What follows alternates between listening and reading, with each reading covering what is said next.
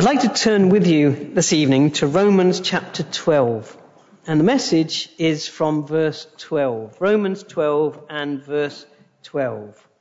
But let me read from verse 9. So Romans 12 and verse 9. Love must be sincere. Hate what is evil. Cling to what is good. Be devoted to one another in brotherly love. Honour one another above yourselves. Never be lacking in zeal, but keep your spiritual fervour, serving the Lord. Be joyful in hope, patient in affliction, faithful in prayer. Share with God's people who are in need. Practice hospitality. So reads the word of God. And our text this evening is verse 12, where we read, Be joyful in hope, patient in affliction, faithful in prayer. Must remember that these verses, all of these verses in Romans 12, come after that wonderful statement at the beginning of the chapter that we have been born again, that we have been transformed, that we have new life by the mercy of God, and that the Christian is a person who is not conforming to the pattern of this world, but a Christian is someone who is being transformed in their thinking. We're told to be transformed by the renewing of your mind, and then you will be able to test and approve what God's will is, and you'll be able to do God's will and please him. So it's within that context of what it means to be a Christian that we have these commands in these verses. You can't do this unless you are a Christian. That's really what Paul is saying. You can't do it. You can't be joyful in hope unless you are a Christian already. You can't be patient in affliction, not in the sense that is being mentioned here, unless you are a Christian. You can't be faithful in prayer unless you are a Christian. And if you are a Christian, these are the things that you can and must do. And so he's really speaking to us about the Christian life and about all of the duties that we have, duties towards God and duties towards other people. And he begins in verse 3, way back there in verse 3, by talking about our duty towards ourselves. That's where you've got to start. We mustn't think of ourselves more highly than we ought to, but rather we should have a sober, realistic judgment of ourselves. And then within the church, we are to behave ourselves according to what God has given us. He's given us gifts to use for the good of the whole church. And we must use those gifts for the good of the church and the glory of God, verses 4 to 8. And now in verses 9 to 13, the Apostle Paul is telling us that we have duties towards one another within the church particularly. And here is one. Be joyful in hope, be patient in affliction, be faithful in prayer. As a member of a church, we must recognize that it's our duty to be joyful in the hope that we have, to be patient when we go through times of trial, and to be faithful in prayer. Now these little statements, these little commands are intended to encourage us. They're intended to stir us up and to make us think and to guide us in our Christian lives, especially as we live with one another, with other Christians. You see, nowhere in the New Testament are you told that you can be a Christian on your own. Nowhere in the Bible do you find that. You never find the New Testament addressing an individual Christian as if that is the way to live your life. God never intended that we should live our Christian lives alone. As it says in the Old Testament, he puts the solitary in families, and he puts a solitary Christian in a Christian family. And that Christian family is called the church. The local church is a place where we are to live out our Christian lives. And in this chapter 12 of Romans, we're being given instructions on how to do that, how to live as a Christian. So don't individualize your Christian life. God always intends that you are to live in community with other Christians, however hard that is. And no one's saying that's easy. There are many times where we think it would be much easier to be a Christian all on my own, to just isolate myself.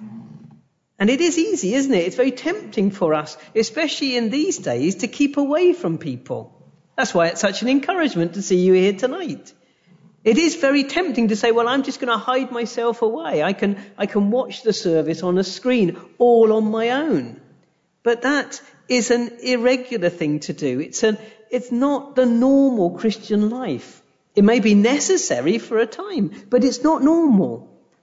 And we must recognize that we do need to move back to something that approaches the New Testament, which is a gathered congregation of God's people living, interacting with one another. Not just on Sundays either, but during the week as well.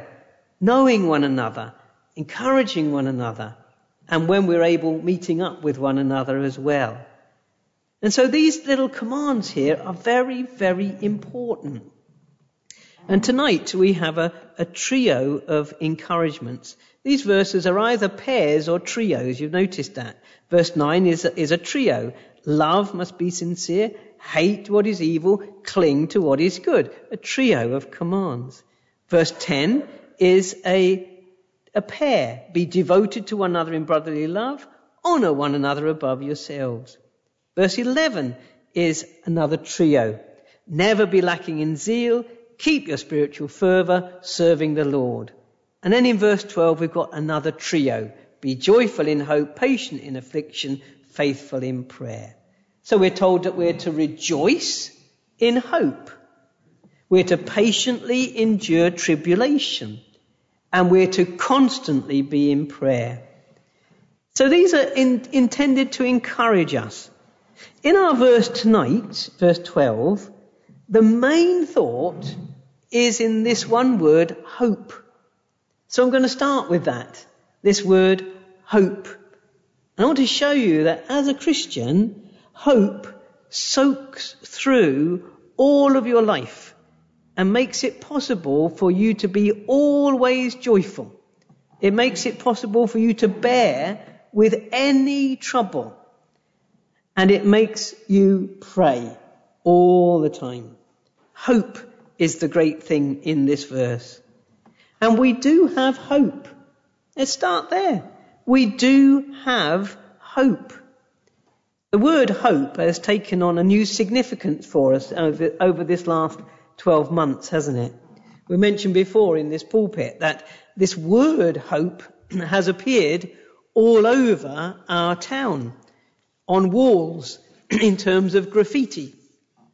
Much better than much better than a lot of the graffiti that we see around us. Just this one word, hope. It's there on walls, it's there underneath the motorway, it's there in most surprising places. Someone has bothered to take the time to very carefully spray paint this word, hope. Every time I see it, I've got a question. My question is that word an indicative or is it an imperative? What I mean is it a statement, an indicative? A statement. There is hope. Is that what the person's trying to say? There is hope. Or is it an imperative, a command? Hope! I think if I made it an imperative, I will put an exclamation mark at the end of it. But I don't know. I don't know what the people were thinking of when they wrote that. I'd love to meet them and say, what do you mean? What do you mean by hope? Are you trying to encourage us to have hope in what appears to be a hopeless situation? Or are you telling us that there is hope for us? Perhaps it's both. Now, when we come to the Bible, we discover that hope is both an imperative and an indicative. It is something that is real, but it's also something that we are commanded to do. First of all, we know in the Bible that there is a true and certain hope. It is something that is still in the future. the very nature of the word hope tells us that it's something in the future. And the Bible tells us that we do have something in the future that we hope for. There is a real hope for the future. In fact, the Bible tells us that the whole of creation is waiting. There is a hope that the whole of creation is yearning for. What is this hope? Well, there's quite a theme in the book of Romans.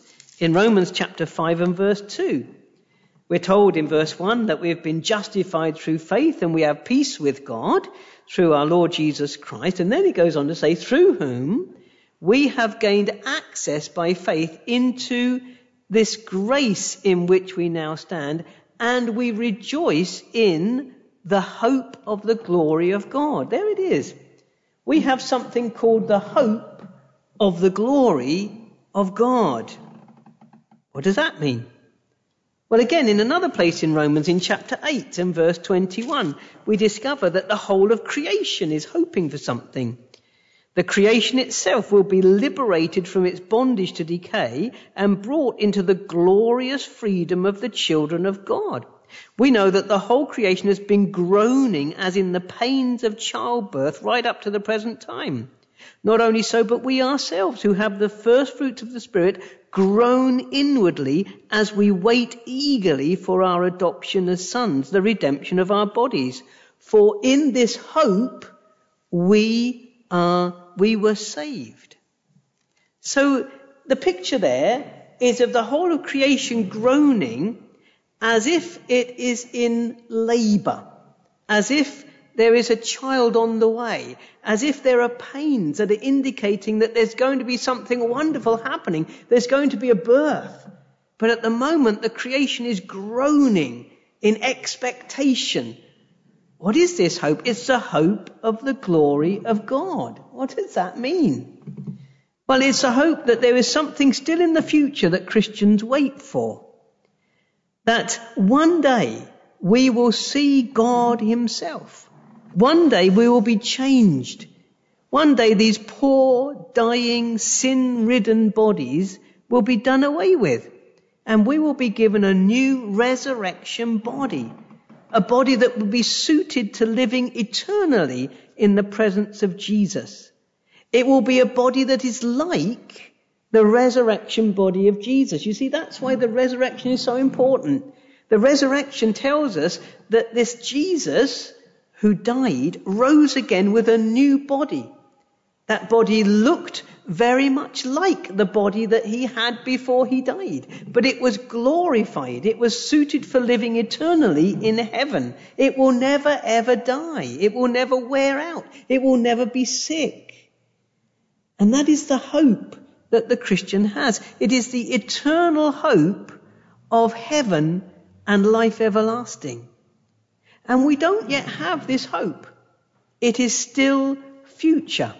It will come to us either when we die or when Jesus comes again on the last day. There is a hope, you see. And through the Bible, we're constantly reminded that this is our hope. It is the hope of glory. And we know that hope the moment that we're converted. We have within our hearts this glorious expectation of eternal life. But there is also this other sense of hope. We are told that we must hope and we can hope. There's an imperative there. Hope. Yes, we can say to each other, have hope. Wait patiently for it. Again, as Romans chapter 8 and verse 24, if I read on, for in this hope we were saved, but hope that is seen is no hope at all. Who hopes for what he already has? But if we hope for what we do not yet have, we wait for it patiently. We wait for it patiently. We haven't got everything now. There is so much more that God has promised us, but it's for later. It's for after death. It's for glory. We're promised in the Bible that this hope that we have will not disappoint us. So many things that we hope for disappoint us when they arrive, don't they? Easter eggs. They're always a bit of a disappointment, aren't they? Because they're gone far too quickly. And a lot of them are empty inside. Do you remember the time when you used to get really lovely things inside an Easter egg? You sometimes get it with it in the packet these days. But even the loveliest Easter egg is soon going to be forgotten when Easter Monday comes round. Presents can disappoint, can't they? We wait in expectation for a gift that we've longed for, perhaps that we've saved up for ourselves. And when it arrives, it doesn't really live up to what we expected. A holiday that we planned, and when it arrives, it's over far too quickly and it never quite lives up to what it promised. Even those relationships, even the closest and most wonderful relationships, are never going to satisfy that deepest longing that we have.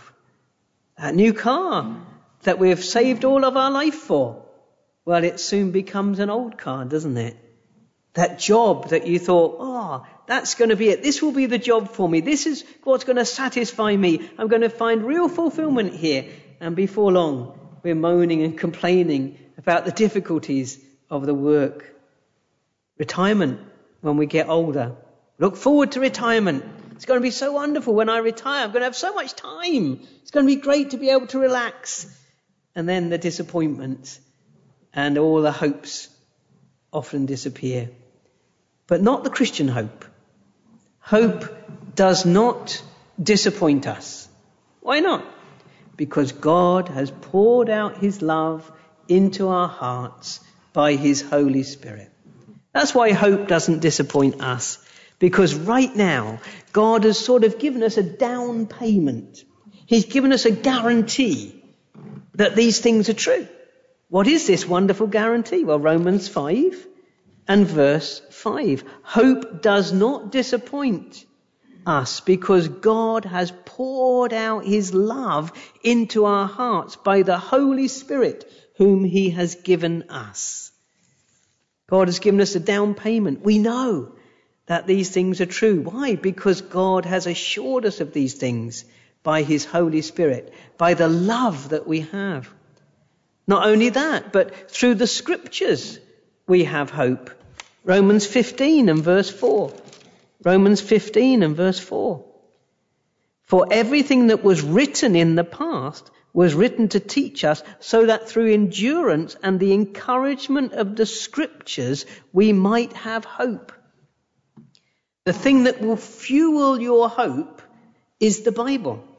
If you read it, you study it, if you immerse yourself in the Word of God day after day after day, you will find that through the encouragement of the Scriptures, you have hope. And then there is faith as well. Romans 15 verse 13. May the God of hope fill you with all joy and peace as you trust in him, so that you may overflow with hope by the power of the Holy Spirit. As you trust in your God and Saviour, you find that your hope will be renewed day after day. So we have a hope, and it's a sure and certain hope. It is the hope of glory. It is the hope of heaven. But what is this hope based on? Do we have any solid foundation for this hope? The answer is yes, we do. Our hope is founded on, is built on the resurrection of Jesus Christ from the dead. Listen to what Peter has to say. He should know. He was there. He was one of the first people at the empty tomb, wasn't he? And this is what Peter says in 1 Peter chapter 1 and verse 3. Praise be to the God and Father of our Lord Jesus Christ. In his great mercy, he has given us new birth into a living hope. Listen to this. Through the resurrection of Jesus Christ from the dead. Resurrection of Jesus Christ from the dead gives us hope. Because Jesus has been raised from the dead, we have hope that one day we too will rise from the dead. Jesus is alive and he has given us hope. If he was raised, we will also be raised. If he is alive forever, we also will be alive forever. If he ascended into heaven, we will follow him into heaven.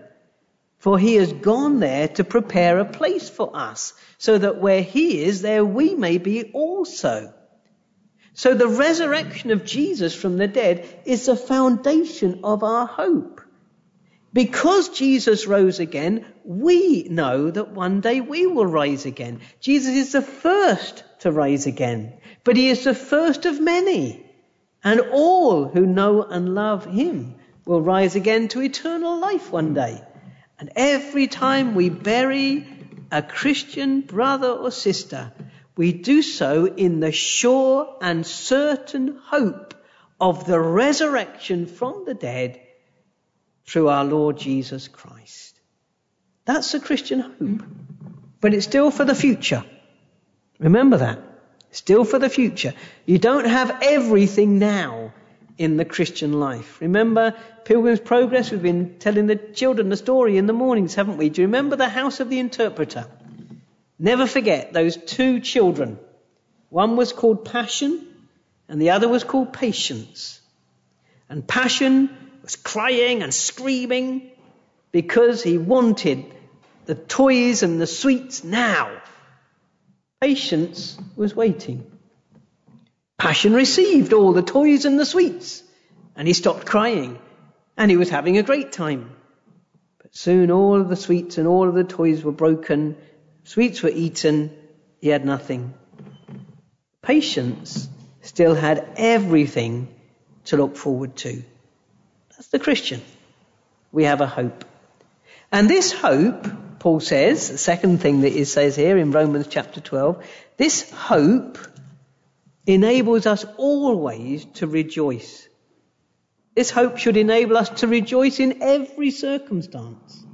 We are told to be joyful in hope. We see this in operation over the 3 days of Easter, from Good Friday to Easter Sunday. On Good Friday, Jesus was taken from the disciples. They mourned and wept, but the world rejoiced. And Jesus said it will be like that. In John 16, we read that earlier, didn't we? He said, are you asking, in a little while you will see me no more, then after a little while you will see me? I tell you the truth, you will weep and mourn while the world rejoices. That certainly happened on Good Friday, didn't it? The world was rejoicing at the death of this troublemaker, Jesus Christ of Nazareth. Put him to death, get rid of him. The world rejoiced. He trusted in God, let God deliver him. And so on. They mocked him, they scorned him. And the disciples mourned and wept on Good Friday. On Easter Saturday, their hearts were filled with grief and pain at the loss of the Lord Jesus Christ. But on Easter morning, their grief was turned to joy. Jesus says in John 16:20, you will grieve, but your grief will turn to joy. And that grief really did turn to joy on that Easter day, because everything changed. The resurrection changes everything. But those verses about grief and joy that Jesus was speaking of in John 16, they're not just for those 3 days of Easter.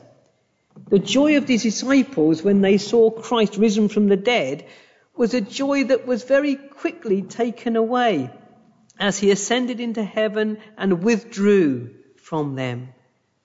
But there would be a true and lasting joy that could never be taken away. And that will be the joy when Jesus comes again, the second time in glory at the end of this world. That will be a time when our joy will know no end. When our worldly hopes are dashed, when that holiday comes to nothing, when that relationship sadly ends, when the car falls apart, and the new house loses its shine, and the birthday present doesn't match up to your expectation, or much more seriously, when that diagnosis is not the one that you were hoping for, and when that prayer is answered in the opposite way to the one that you expected. When that wife or that husband or that son or daughter or brother or sister disappoints you and lets you down, you'll always have something to rejoice in. Always. Your hope remains undiminished because our hope is in Christ and not ultimately in anything else in this world. Margaret Clarkson wrote a lovely hymn, rejoicing in hope, we wait for the King. His coming is sure, his conquest we sing, his hour of returning draws daily more near. With hearts hushed and burning, we see him appear. Hope enables us always to rejoice. When there are many things in this world to cause us sadness and grief, we always have this hope, the hope of glory, hope in Christ. And then Paul tells us another thing. Not only must we be rejoicing in hope, but in Romans chapter 12 and verse 12, he tells us to be patient in affliction. Because hope helps us to patiently endure troubles. The word that he uses here for troubles or affliction there is a word that means coming into a narrow place. It means being pressed in, to be under pressure. It's talking about all sorts of different troubles that we go through. The troubles that are outward and also the pressure and anguish of our hearts as well. There is trouble. Jesus said, in this world you will have trouble. We read that, didn't we? John 16, verse 33. How does hope help you in a time of trouble or affliction? Well, hope helps you to patiently endure everything. Hope helps you to follow the example of the Lord Jesus. There was no trouble like his trouble. There was no anguish like his. Whatever you have to go through in life, you will never go through the trouble that Jesus went through. You will never get to the point where God turns his face away from you and you do not know his presence. He has promised never to leave you and never to forsake you. Whatever trouble you're going through, it will never be to the extent that Jesus went. And we are never alone in our troubles. He is always with us. And we can look forward to the time when we will see him face to face. Just as Jesus went to the cross and set his sights on the joy that was going to await him, the other side of the cross. So in any trouble that you are going through, set your sights further. Look further, look beyond, because whatever that trouble is, it will ultimately pass and you still have your hope of glory. So what trouble are you going through right now? Does it seem to be too heavy to bear? You think that you'll go under with it all? Maybe it's physical pain. Maybe it's mental anguish. Maybe it's trouble in your heart. Maybe someone is troubling you. Maybe it's fear for the future or disappointment. Maybe it seems endless.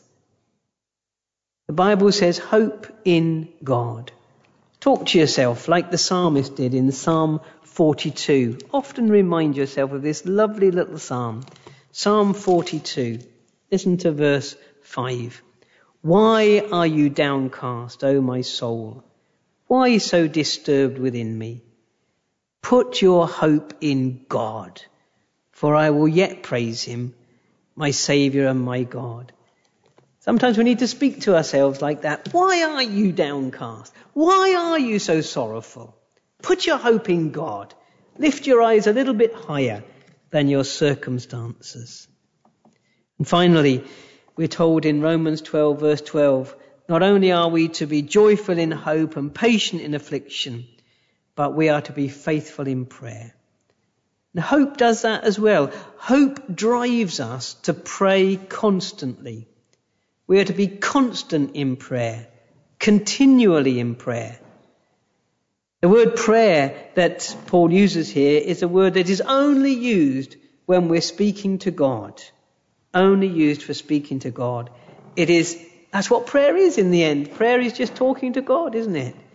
And we're told to be constantly devoted to praying, committed to it.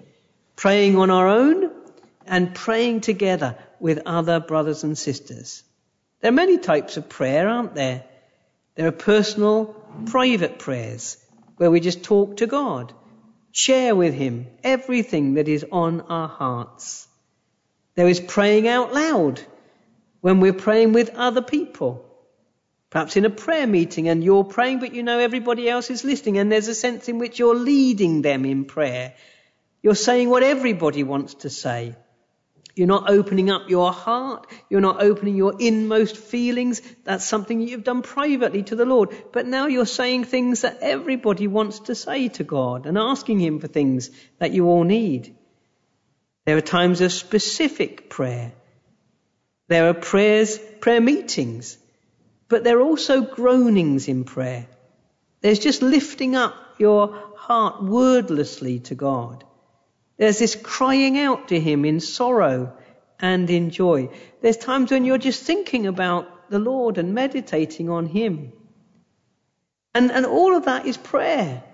And when we understand prayer like that, we understand what it means to be constantly in prayer. You can be in prayer while you're about other business as well, can't you? Just lifting up your heart to God and praising him or seeking him, as well as those specific times of prayer. Whenever your heart is directed to God, that is prayer. Words are important, but words are not essential either. Hope fuels our prayers. When we come to pray, we must believe that God exists and that he rewards those who earnestly seek him. Hebrews 11 verse 6. So don't give up praying. Keep on. There is a world of need, and there is a God of glory, and there is a risen Christ, and there is a heaven to attain, and there is a future, and there is a hope.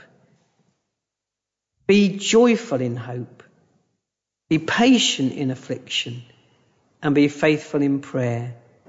These are three of the ways in which our minds need to be transformed by renewal, because we are believers in the Lord Jesus.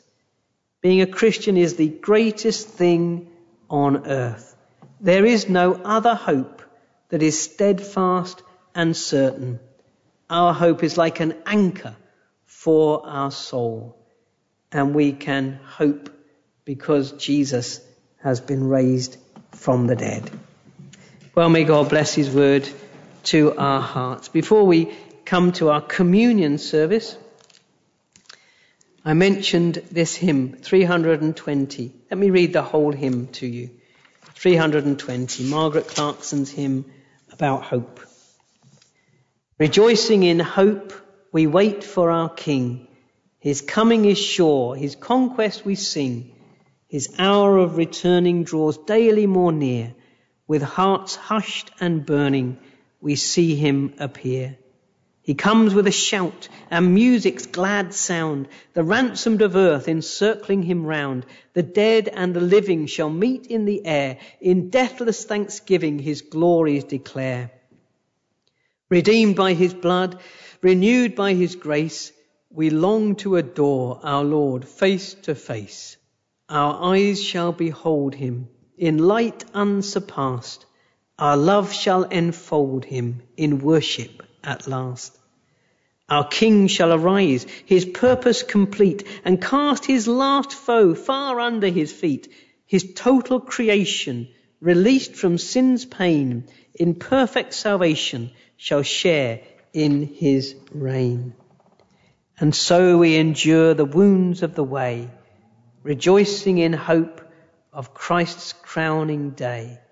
With angels in wonder his triumph will sing, in praises like thunder, hail Jesus, our King.